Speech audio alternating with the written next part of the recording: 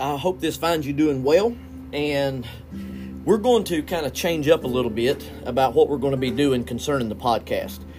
We've been looking at some of the simple stories of miracles and healings and things of that nature and diving deep into them. But we're going to change up a little bit today, and part of that is because not saying that I have a very strong voice or anything like that, but it's one of those things that when I look around at where we're at right now in our culture and in our Southern Baptist Convention, I'm a little worried. When I think about where we're at, I can look biblically and find that we're off track. We're off track in a lot of areas. I can start by just throwing some names out right now, such as Bill Hybels, Mark Driscoll, James McDonald, Ravi Zacharias, and even our current SBC president, Ed Litton. And what I would deem as a lot of our celebrity pastors right now. It is very disheartening to see what's going on and to see that these pastors, and I use that term loosely, these apologists, these different men have considered themselves exempt from a lot of the problems and a lot of the sins and a lot of the things that's going on because of their status.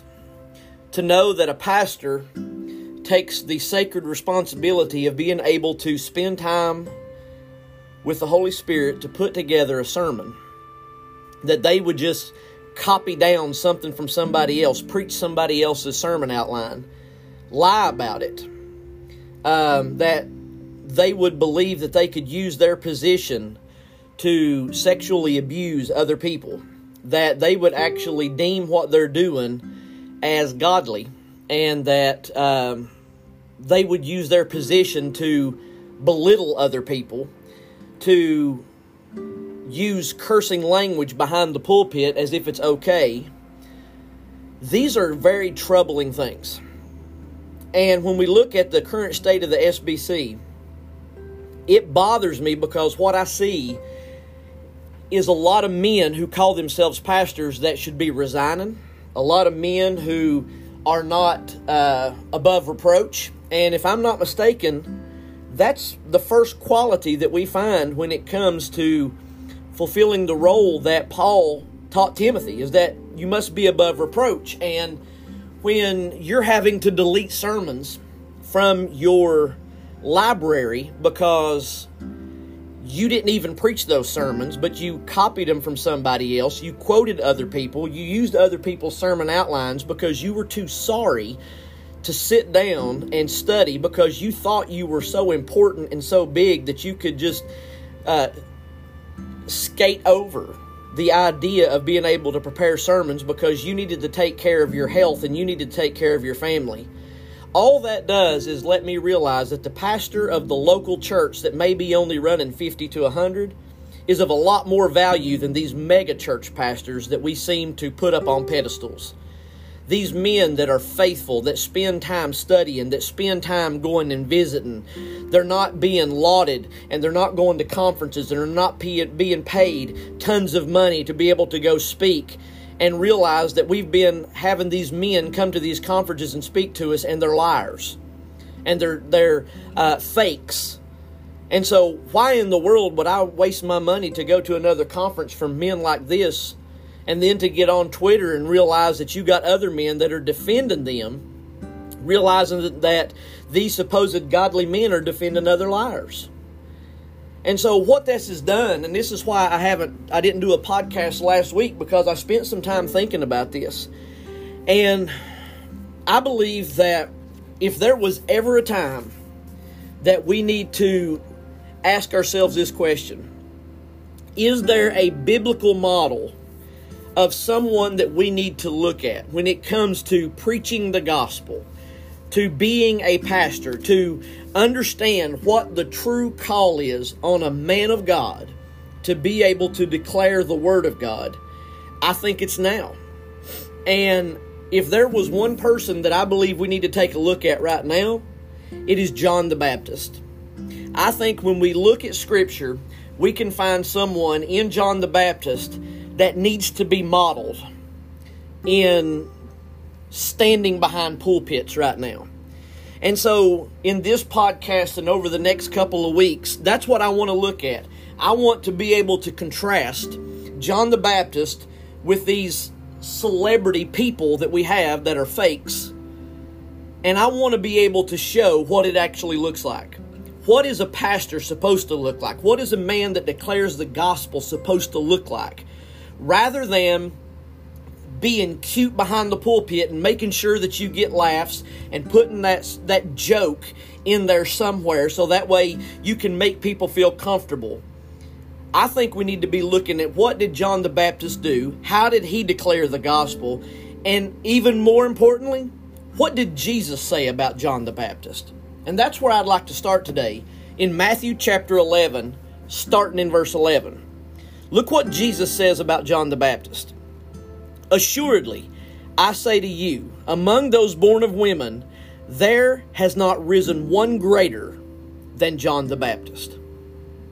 Now we sit down and we think about who has come before John the Baptist. We've got Noah. We've got Moses. We've got Elijah.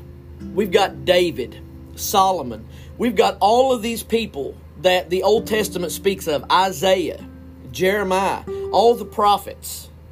We've got all of these people that Scripture teaches of. And Jesus himself says there has, among men born of women, there is none greater than John the Baptist. And I think that should speak volumes to us. And for us to be able to take note of that and look at it and say, okay, why would Jesus even begin to make that comment? Why would Jesus... Because here's the thing we've got to look at. Jesus didn't have to say that. It's not like we read a prophecy back in the book of Isaiah that says Jesus must declare that John the Baptist was the greatest born of woman. No, Jesus volunteered this information. And I think that we can clearly say that Jesus never once said anything because he was forced to say it by other people. Jesus said it because it was truth. Again, Jesus said, I am the way, the truth, and the life. So what Jesus says is truth. So now we've got to take this and say, okay, why did Jesus say this? What were the qualifications for Jesus to say that John the Baptist was the greatest man born of woman? And what are we to learn from that? And so I think what we can take from that is now we've got to go and, if you want to say it this way, investigate the life of John the Baptist. And so what I'd like to do is I'd like to flip over to the book of John, and I want to start there. Now, you may say, well, why don't you start with the birth? Well, we're going to get to that. We're going to get to those kind of things. But I want to look at John chapter 1. And I want to show you why I believe that Jesus is able to declare this and why Jesus does declare this. In John chapter 1, starting in verse 6, it says, there was a man sent from God whose name was John. So we understand from this standpoint that there was a purpose that John had. John had a call on his life. Just like if you are a man of God who is a pastor and preaching the gospel, there should be a call on your life. Now, that takes me to another point. You don't go to seminary in order to be a pastor. There should be a call on your life before you go to seminary. The reason I say that's important is because you can go to seminary and you can be trained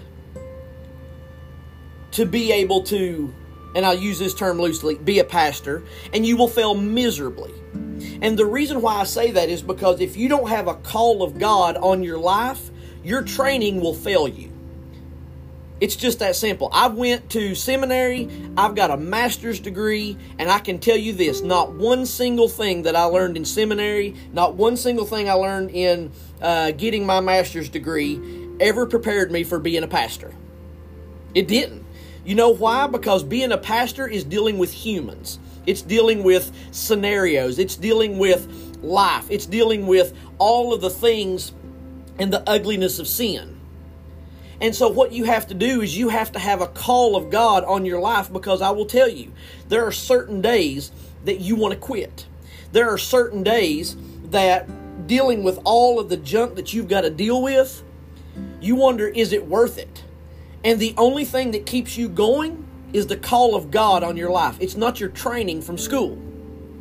And so the reason why we're having so many pastors today, and again, I continue to use that term loosely, the reason why we have so many pastors today doing what they're doing is because many of them never had the call of God on their life. What they done is they started looking at it and saying, man, I can make a big bunch of money by just leading some other people with some ideas.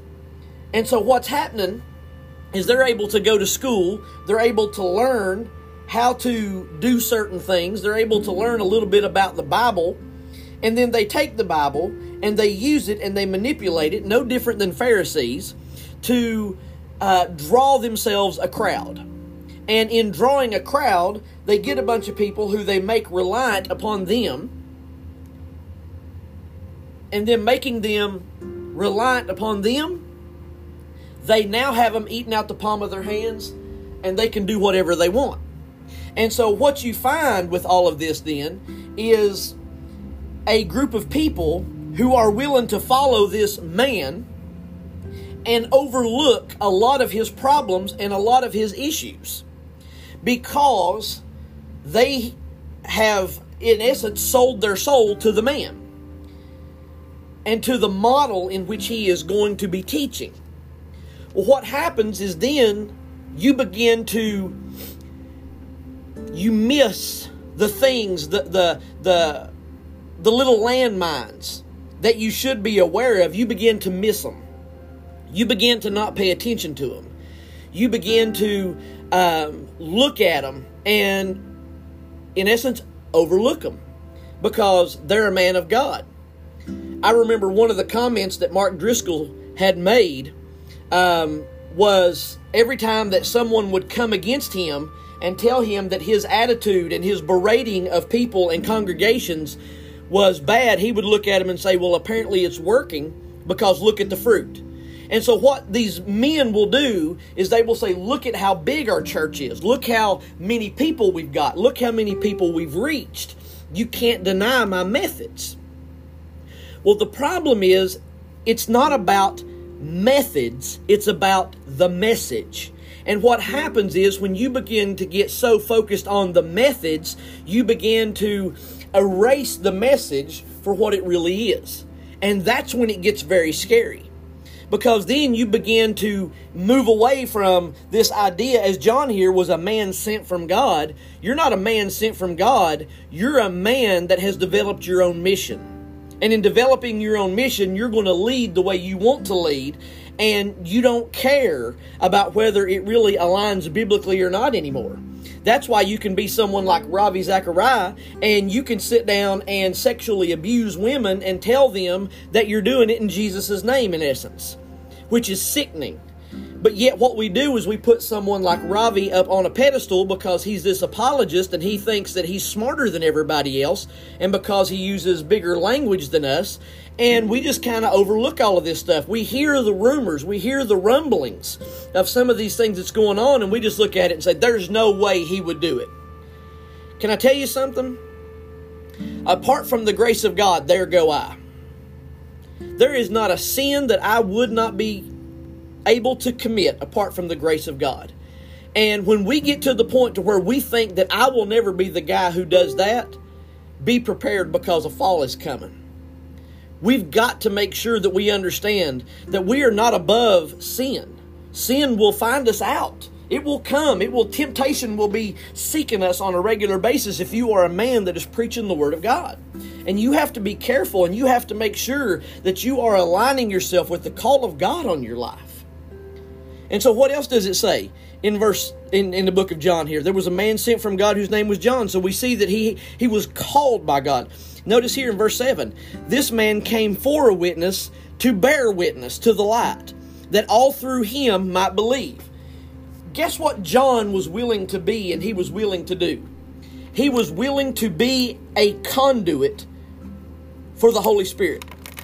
He wanted God to use him to be a witness for Jesus. And notice what he says, that all through him might believe. It wasn't because of John, it was because of the message that John was preaching. And see, that's the big difference. It's not about you. It's not about the person. It's not, and think about this. What do we try to do with conferences? When it comes to conferences that the SBC does or state conventions do, why in the world do we feel like in order for people to come, we've got to go out and get the biggest names? You know, this is one of the things, and I'm not going to state where this is from, but there was a state convention that I was a part of. And one of the things that irritated me more than anything else was the executive director of our state convention would make this comment all the time. We love and appreciate our local church pastors. There are none better than you. There are none greater than you, and we are so thankful for you. We're thankful for your faithfulness. We're thankful for you being willing to preach the Word of God day in and day out. And all that he done was brag on the local church pastor. But then when it would come to the state convention, or it would come to a local assembly that they would do, a local conference or whatever it may be, isn't it odd that they would never ask one of the local pastors to take care of the local conference that was going on or get one of them to preach? We always had to bring in a bigger name. And oh, by the way, that bigger name had no idea what was going on in that community. And so that bigger name, just because he was a bigger name, we paid them a bunch of money to be able to come in, rather than saving that money and use it for missions or to put it back into the local community to be able to do ministry. We would pay this guy a big bunch of money. We'd laud him around as if he was the second coming of Jesus Christ. And then what we would do is we would let him tell us what he did at his church that is in no way, shape, form, or fashion going to work where we're at. And we wonder, why in the world does the local church pastor feel discouraged? We would do the same thing at that same state convention. We would get up, and the executive director and all of the big wigs, if you will, would get up at the annual meeting that would take place. And what they would do is talk about how that this state the convention wouldn't be what it is apart from the local church pastor. But yet, they would never get one of the local church pastors to do any of the preaching. They would usually have about 6 or 7, maybe 8 guys that would preach. They would only get the ones who had a congregation of around 800 or more within our state to do the preaching. They were the only ones who would ever be the president of the convention. And they would always make sure that they would go out and they would get the biggest possible names to come in and do the preaching. But yet we love our local pastor. And you say, where is that going? What I'm saying is this. In our denomination right now, we have to be considered some of the largest hypocrites on the face of the earth. And I say that because we wonder why unsaved people don't want anything to do with Jesus. It's because of what we're doing that is public to other people right now. It's the fact that we are creating celebrity pastors. It is because we only laud those pastors who have super large congregations and mega churches. I think I mentioned this before about how that there was a pastor who I was sitting and listening to, and he bragged about how every one of the chandeliers in his sanctuary cost $15,000. And I was sitting there saying, I just took a team to Honduras to minister to unsaved people, and it cost us $1,000 per person. I could take 15 people to Honduras right now to share the gospel for one of your stupid chandeliers.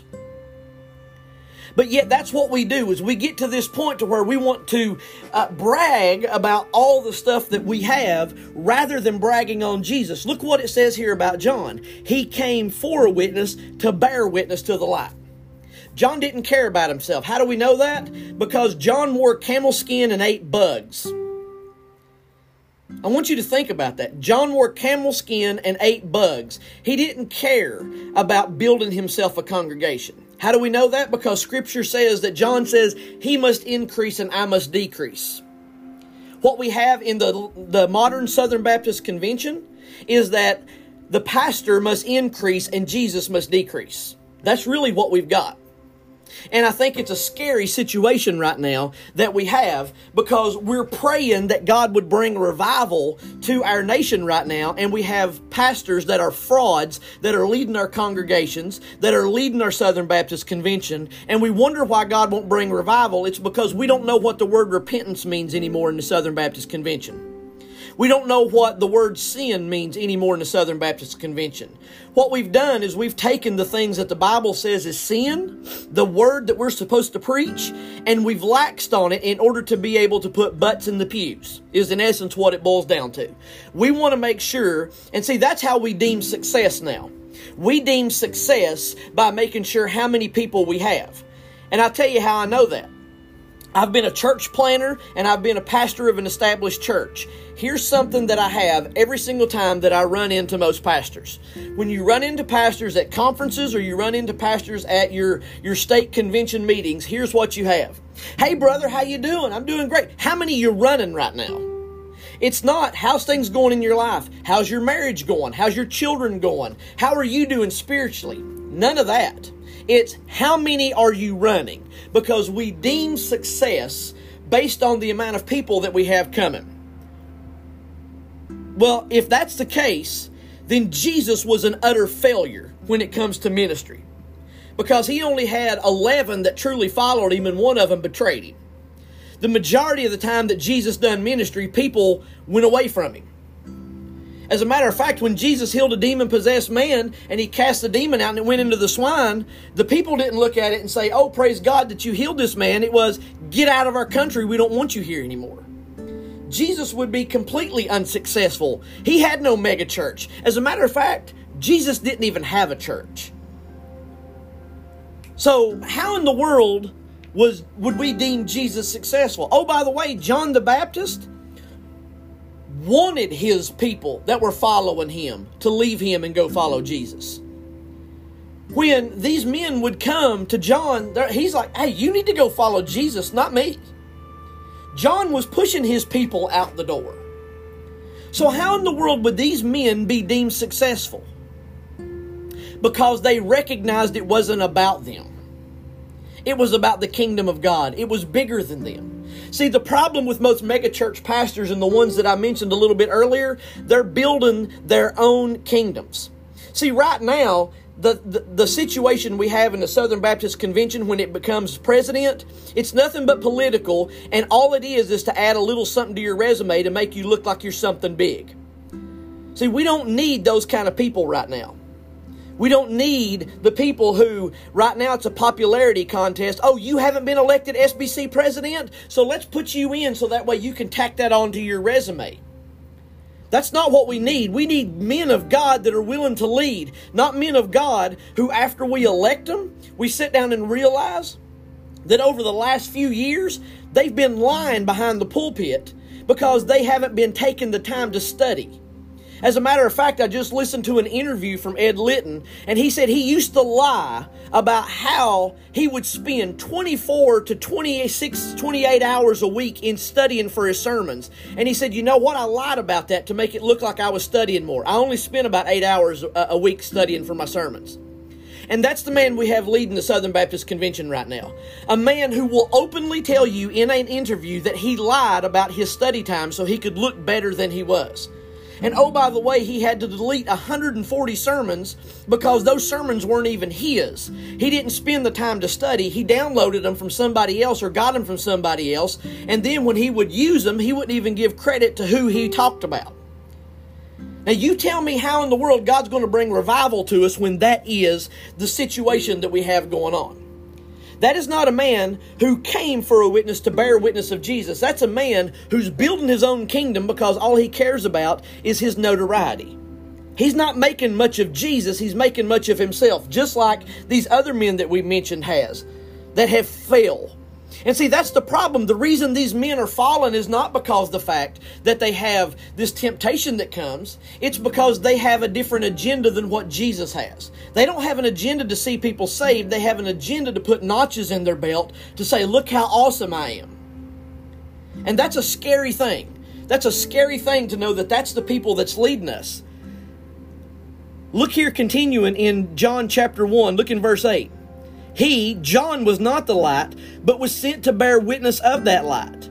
That was the true light which gives light to every man coming into the world. I don't need to point people to a method. I need to point them to Jesus. I don't need to point people to a church. I need to point them to Christ. I don't need to point people to a purpose-driven whatever. I don't need to point them to this new method. If I'm not mistaken, the book of Acts has a pretty good method of how the church is supposed to be able to function and how the church is supposed to be able to grow. I don't think I need to read the newest, latest book on what needs to take place in order for the church to grow. I need to read the book of Acts. I need to hear about a man named John and what he did when it come to preaching the gospel. And what's scary is that right now we have muddied up the water so much that we really don't even know what's going on anymore, what's right, what's wrong, where Jesus truly fits in. And what we've done is we've turned Jesus into what we feel is going to be best for our culture right now, rather than telling our culture, you need to change in order to come to Jesus. And we wonder again, why? People don't want anything to do with Jesus. Why they don't want anything to do with church. Why is our baptisms at an all-time low right now in the Southern Baptist Convention? Why is it that we laud these numbers of how many people that we have? But when you look at normal church attendance, nobody comes anymore. They have their name on a book, and that's it. And all we're doing is we're lauding these men who have these huge, large mega churches, and every time that you get on Twitter, or every time that you turn on the news, there's another pastor who failed morally, that had an affair on their wife, committed adultery on their wife, that is sexually assaulting someone, that has been fired from their church because they found out all of this different scandalous stuff going on. And guess who's staying faithful regularly? That man who's probably doing the role of janitor, mowing the yard at the church, but also still faithfully putting in the time to study God's Word on a weekly basis to make sure that he delivers a message from God to his people.